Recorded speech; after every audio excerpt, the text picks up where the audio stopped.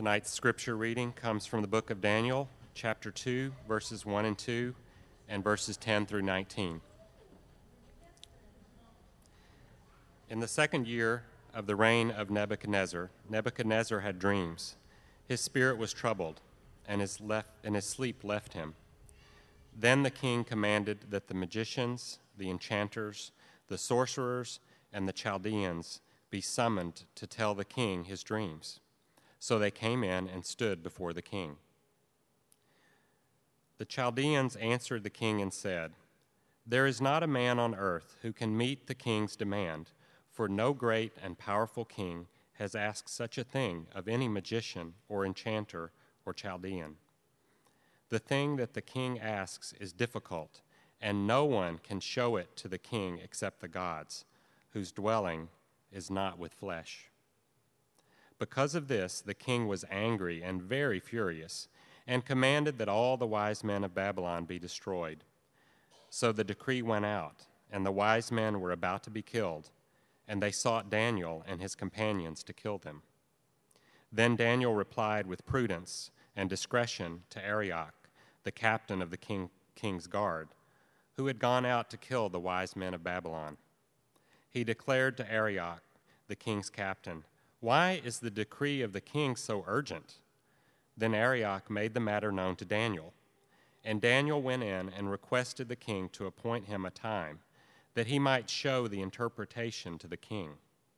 Then Daniel went to his house and made the matter known to Hananiah, Mishael, and Azariah, his companions, and told them to seek mercy from the God of heaven concerning this mystery, so that Daniel and his companions might not be destroyed with the rest of the wise men of Babylon.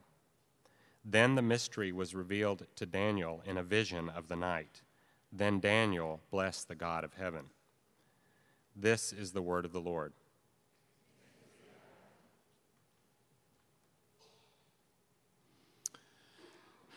Please join me as we pray.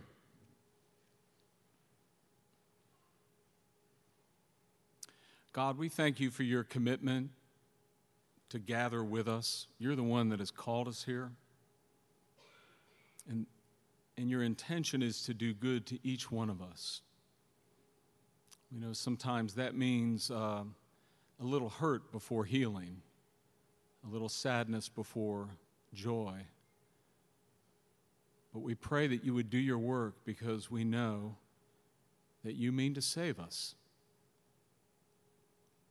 And we ask this in Christ's name. Amen.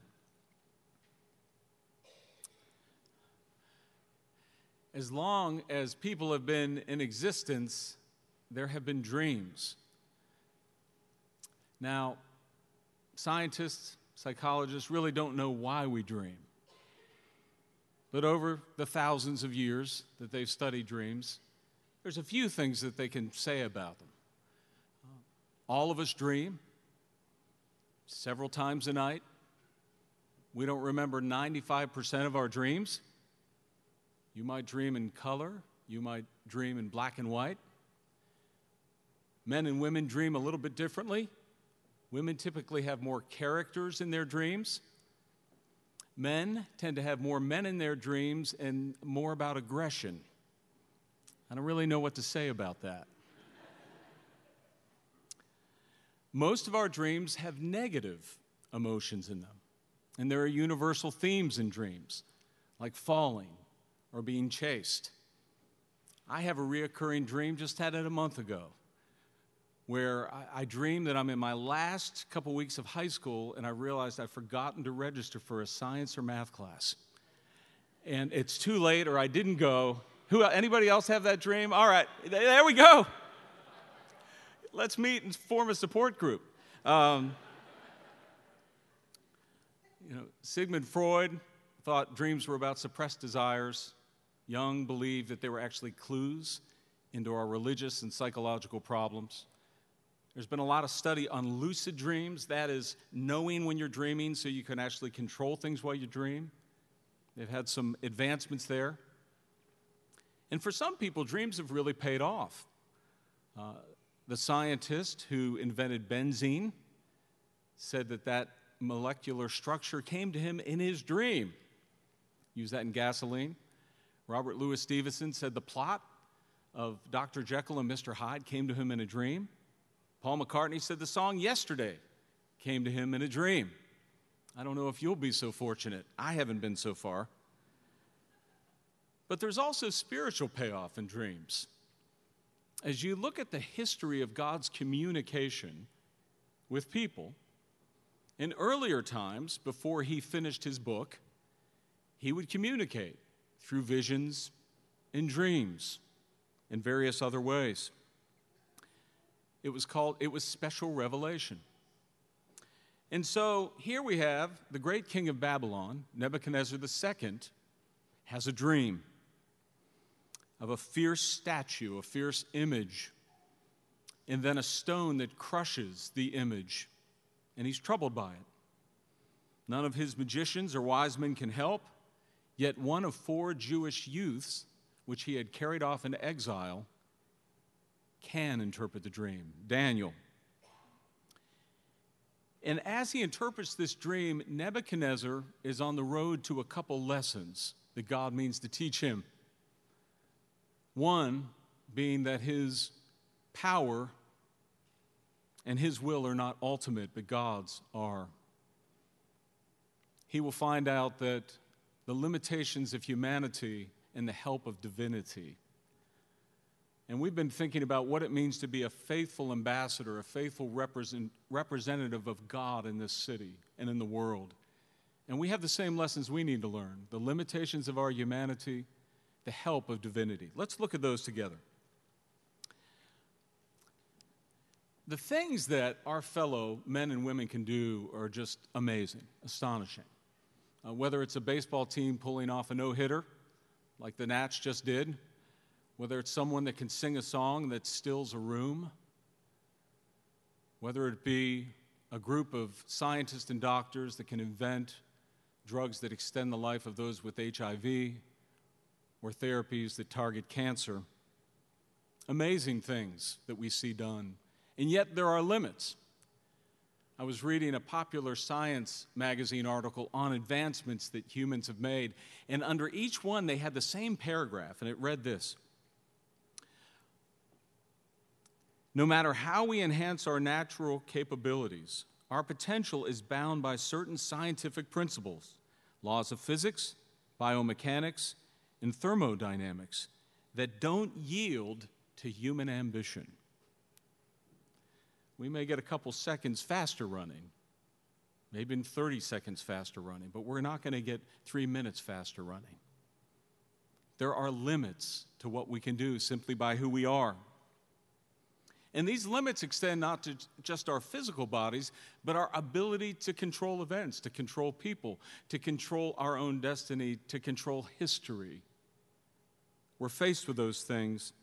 Nebuchadnezzar is a gifted, ambitious, ruthless, proud leader. And God means to teach him this lesson. Historians tell us that in his inaugural address, this is what he prayed to his god Marduk. O merciful Marduk, may the house that I have built endure forever. May I be satiated with its splendor, attain old age with abundant offspring, and receive tribute of the kings of all regions from all mankind. That's not a shy prayer, is it? And it would appear that God actually answered part of that prayer of Nebuchadnezzar. He got the upper hand on the Assyrians. He holds off the Egyptians. He conquers Judah. His projects are well known today. The Hanging Gardens of Babylon, one of the 7 great wonders of the world, ancient wonders of the world, by his hand. He was able to build a bridge across the Euphrates. He built a wall so thick around the city that they were able to race chariots on top of it. It was 56 miles in length. This was someone that pulled off some impressive things. And yet, this dream has really got him down.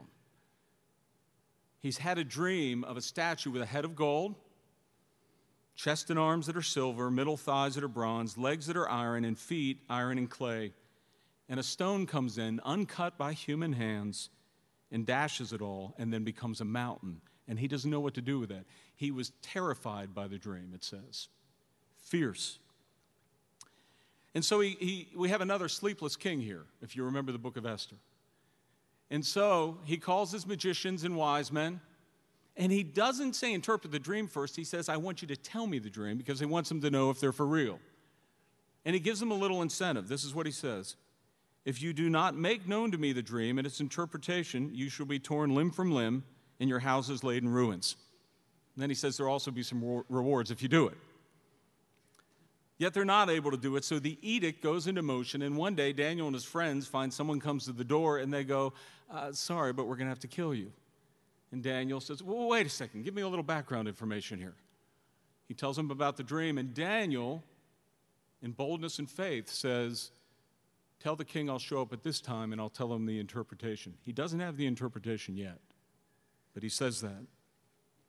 And then Daniel goes back to his companions, and he says, we've got to seek the Lord together. And God gives him the answer. And when he comes to Nebuchadnezzar, he doesn't say, I'm your man. This is what he says. No wise men, enchanters, magicians, or astrologers can show to the king the mystery that the king has asked. But there is a God in heaven who reveals mysteries. And this is lesson number 1 for Nebuchadnezzar. He needs God to reveal himself. And it's the same for you and I today. Our lives will be like a dream that we cannot interpret unless God reveals himself to us. We might find that we're able to accomplish many things in our lives, but we never really have understanding. We might get successful in scaling the great, ladder of Washington, D.C., only to find it, as one person said, is leaning against the wrong building. We may find that we can do a 5-year plan, but we don't understand eternal plans. We may find that we're successful at raising our kids to protect them and give them opportunities, but we haven't taught them how to endure adversity. There's many things we can accomplish without God revealing himself to us. But in the end, none of them are significant because they don't last. We'll be able to understand what and how, but not really why and who. I was reading a review that was in the Huffington Post a couple years ago, and it was a review of Stephen Hawking's book, Grand Design, and it was written by a fellow scientist, a Templeton Prize-winning scientist, a high-energy scientist named Russell Stannard. And this is what he said. I thought it had refreshing insight. The job of science is to describe the world we find ourselves in, but it appears to fall short of explaining why we are presented with this kind of world, or why there should be a world at all. All we can realistically do is achieve whatever knowledge is open to us to understand. This might well fall short of expectations of my optimistic fellow scientist, but I think a little humility is in order.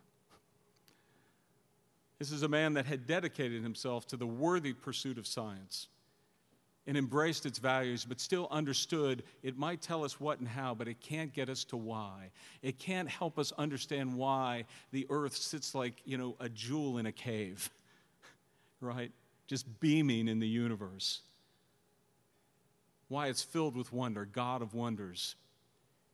It can't explain why it feels like home to us. An imperfect home, but why it feels like a home and a habitat.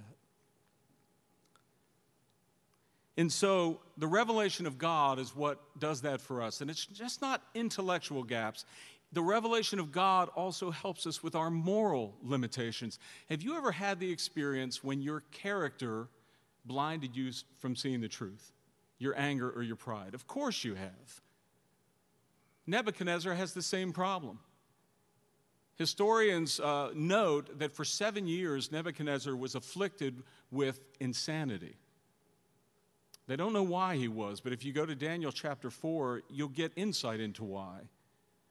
God afflicted Nebuchadnezzar because of his immense pride. He was surveying Babylon, and he said, "Look at Babylon that I have created to the glory of my majesty." And God said, "Oh yeah?" And Nebuchadnezzar found himself in a bad place for 7 years. It's the revelation of God that exposes us. It's the revelation in the Word of God that pierces us in a way that maybe we don't prefer, but pierces us in a way that brings healing. It's the revelation of God that is light in the middle of very dark things, like a dark week when we have to deal with the horror of murder in a church in Charleston. And that event really presents two revelations. One is the revelation of racism, a manifesto of hatred, a revelation of bondage to evil. I can't not do this. But it wasn't the last word, actually. That revelation was drowned out by a bigger revelation, a word that preceded it during a Bible study in a church, a word that went forth even as guns were being reloaded, and a word that got the last word as a perpetrator stands before victims and hears inexplicable forgiveness. That's the revelation of God that speaks in a way that human words can't understand. And for you, maybe it's the bewilderment of evil like this week, or maybe it's just your daily life that has got you stymied, a diagnosis that you're afraid of, conflict in your family or your friendships, and it just seems like you can't get past it. Maybe you're new to the city and you feel lost, or you're an intern and you wonder, what's going to happen after I leave? All these things that you and I just have blanks on, we don't understand. And so we are tempted to do what the magicians did. This is what they said to Nebuchadnezzar. They said to him, the thing that the king asks is difficult, and no one can show it to the king except the gods, whose dwelling is not with flesh. Don't you know, Nebuchadnezzar? Our gods, they don't interact with our daily life. They don't speak to us. Our gods don't care about our daily grind. Don't you understand that? This is far too difficult. And then he hears a knock at the door, and it's Daniel. And Daniel tells him about a different God, a God who walked with Adam and Eve in the garden in the cool of the day, a God that revealed himself to Abram, a man without a child, a God that revealed himself to Moses and a nation through an inscripturated word, a God that says, though I live in a high and lofty place, I dwell with he who is contrite and lowly. And a God that not only dwells with flesh, but a God who came in the flesh.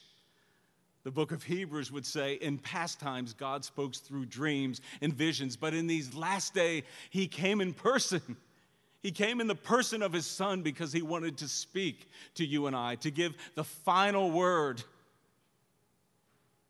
How much do you believe this evening that God wants to speak to you? Where are you going to hear the voice? Do you hear a God who longs to father you? Daniel speaks about the God of his fathers. My friends, we have such an opportunity and a privilege before us. Don't ever believe the absurd lie that God would create you and not care to speak to you. It's the Christian faith that says he will go to the point of death and resurrection so he can speak to you.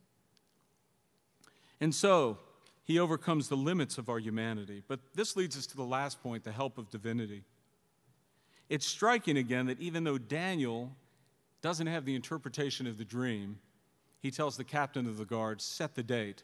Now, was he doing that just to bluff like the magicians? I don't think so. Was he doing that out of presumption and pride, like he would come up with it? Well, that couldn't have been the case, because immediately he gathered his friends and he prayed. And check that out. He didn't believe he could do it by himself. He needed corporate prayer. He needed other people to lift up his cause. Sometimes I feel like you and I don't advance in the struggles we're having because it takes a different level of humility and courage to go to people and say, I need your help. Not just about, my broken leg. But I need you to pray about this deepest struggle that I have in my soul. This dark thing that lives in my attic. And so he goes in desperation, And he says we need to seek mercy from the God of heaven. Even though Israel is in exile because of their own sin, he believes that God is still prone to show mercy. He must have known the psalmist, Psalm 121. And I love when God includes things in our worship service before I even know about it. They just sang Psalm 121. Where does my help come from? I had it on my text to bring to you. I lift my eyes to the hills. From where does my help come? My help comes from the Lord. That was a song of ascent. That's a song that they would sing as they did a pilgrimage to Jerusalem. And it was a parable of sorts about the way God is with you through all the journey of your life. He will be the help for us at any turning point in our lives. And then it's echoed more poignantly in the New Testament. After Jesus Christ, the Son comes with his word, and we get to see even further. Don't you know that we're living in the age where we have the most revelation about God? We get to know the most about his grace and his kindness. But this is what he says, for we do not have a high priest, this is Jesus Christ, who is unable to sympathize with our weakness. We have a God that came in the flesh, but one who in every respect has been tempted as we are, yet without sin. Let us then with confidence draw near to the throne of grace, that we may receive mercy and find grace to help us, to help you. I don't think Daniel knew exactly how God was going to show up with his mercy and kindness, but he was confident that he would. That's what the prayer of faith is. The prayer of faith isn't dictating to God, this is what you must do, because God will always do what's better than that. But the prayer of faith can say, I know that you will show me grace. I know that you will show me mercy. Usually it's going to be the last minute. But you can pray in that way about your life and your struggle, eyes wide open. But it raises a question, when you get a bad dream or when your dreams are crushed, what's your reflex response? When the small crisis comes this week or the big crisis comes next week, what leaps out of you? I'm sorry to say, many times for me, it's just anxiety and anger. That's what happens to me. But where do you go? Do you turn inward to do your own magic? You become the magician. Where do you find yourself falling into the words of, the wise men that said, yes, don't I know that God doesn't care about the lowly and the flesh? He didn't come into my everyday. Do you begin to believe that? Or do you believe that God will give you mercy for you, your mercy? And the meaning of the dream confirms that more with us. Daniel tells what Nebuchadnezzar dreamt, and then he tells him what it meant. He tells him there will be 4 kingdoms. The head of gold represented Nebuchadnezzar's kingdom, the Neo-Babylonian kingdom, and it's all its splendor and glory, and there wasn't a kingdom to follow like it in the fact that it was unified in what it accomplished. But after that, he then goes to say that the chest and arms will be another kingdom. The thighs and legs, another one. The feet, another one. And if you look at it in succession, it's the Neo-Babylonian kingdom, it's the Medo-Persian kingdom, it's the Grecian kingdom, and it's the Roman kingdom. In fact, it falls in line that way so much that scholars have said there's just no way in 602 that Daniel could have made this prophecy. But do you see what the bias is there? The bias is there's not a God that can speak or know the future. And the conviction of the Bible is, yes, there is. And so Daniel lays this out. And in it, there are 2 things he says. One is there's a God that rules over rulers. He rules over all the events throughout all history. As the book of Isaiah would say, he sits above the circle of the earth, this God. As Daniel would say, he removes kings and he sets up kings. He brings princes to naught. He brings rulers to a place of emptiness. He is the one that co-ops kingdoms for his own purposes. That's the first thing he says. Nebuchadnezzar's day is gone. Xerxes' day is gone. Alexander Great's day is gone. Nero's day is gone. Let's go through every powerful leader, including today's leaders. No disrespect to them, But if they're wise, they'll know that they are stewards and not kings. Because God rules over history. And as you know, we face another election year brewing. It's good for people of faith, the church, Christians, to follow the example of faithful ambassadors like Joseph and Esther and Daniel, because if they were able to keep their heads and not panic and freak out in the days that they were living in, how much more can Christians do that? How much more should they be able to do that? Because of the God that reigns. As one writer said, the final word of history does not live with the new and improved version of man or anything he has made or accomplished. Rather, it lies in something radical, a rock not hewn by human hands. And that brings us to the last point, the stone. It's not just God ruling over rulers, but the kingdom that he builds. The stone comes in and it crushes, and it becomes a mountain, and it fills the earth. And it represents the kingdom of God and the King of God, the Messiah. The Apostle Peter in the New Testament, quoting from Psalm 118, says, "Behold, I'm laying in Zion a stone, a cornerstone, chosen and precious, and whoever believes in him will not be put to shame. So the honor is for you who believe, but for those who do not believe, the stone that the builders rejected has become the cornerstone." Jesus would say, everyone that falls on this stone, or the stone that falls on them, will be crushed. He was talking about himself. And so the stone of God that comes in is a stone of judgment, but it's also a stone of salvation and a stone of hope. It reminds us of another king's dream, Martin Luther King's dream. In his I Have a Dream speech, he says the line, maybe out of this mountain of despair, we can cut away this stone of hope. And of course, we have a monument in our city that speaks to that. And that stone is Christ. That's the stone of hope. He's the stone that you find in the early church. It's the stone that God will bring in and build his kingdom. All these kingdoms that are built upon the idolatry of their nationalism or the idolatry of their ethnicity and race, all these smaller kingdoms, he crushes so the kingdoms of the world become the kingdoms of our God and Lord. A kingdom of every tribe, tongue, and nation that he brings together. It's the stone that slashed into the early church and broke down the walls between the Jew and Gentiles and created a body that no one would have believed. It's the stone that sent the church and skipped across the ocean of the earth, as Jesus said, go into all the world and preach the gospel. And here we are 2,000 years later with a global pan-ethnic bride of a church. It's the stone that spurred on the seed of the civil rights movement and led people to make courageous stands.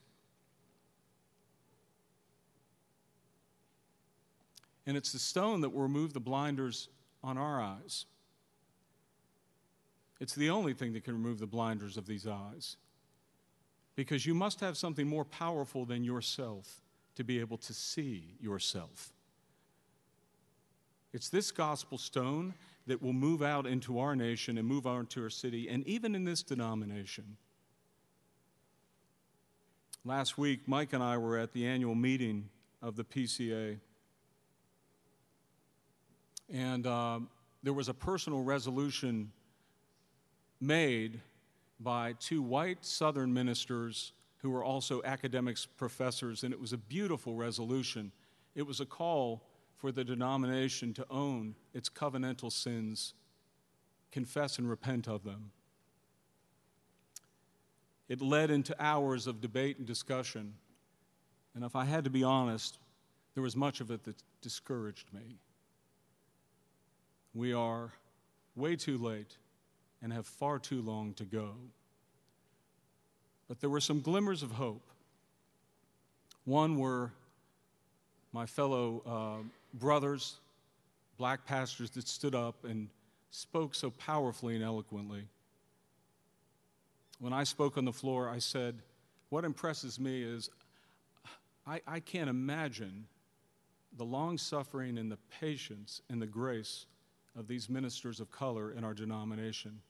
It astonishes me. It inspires me to be better.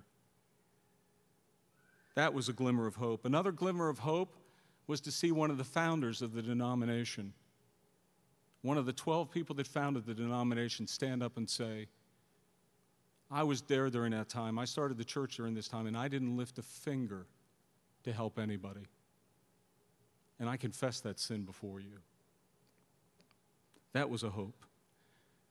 And there was also hope in the end as there was a friendly protest made, or a powerful protest made, about our failure to be able to act not only now but in the future. And let me clarify that. This thing is before us now. And there's new energy that the time is too late. We must see the church grow into what it's meant to be. And so there were 200 to 300 ministers that stood up and signed a protest. So that stone needs to work even in this denomination, and it needs to work in this church. You know, it may not be that we pick up a gun, but we just don't lift a finger, right? All of us can be prone to that. And so the call of the gospel, as it did with the Jew and Gentile, and it does around the world, calls us, especially those of majority culture, but all of us, to say, I want to carry your burden with you. I want to know your story. Tell me, teach me. This is the humility of the gospel. This is what the Christian church has always done well when it did it right. And so that stone comes in, and it bangs away, and it causes a lot of dust, and it causes some pain, but out of it comes a beautiful kingdom, the kingdom that God meant for there to be. And he will have that kingdom. He will have it. It's just a matter of we're going to be part of it. We're going to be part of that joyful gathering. And we'll need the help of divinity for it. In our city that lives with deep wounds, our nation that lives with wounds, our denomination, even our church here. But praise God, we have the help of God. Would you pray with me? God, we thank you so much. We are confronted with our limitations, but we thank you, O Lord, for the help that you will give. In Christ's name, amen.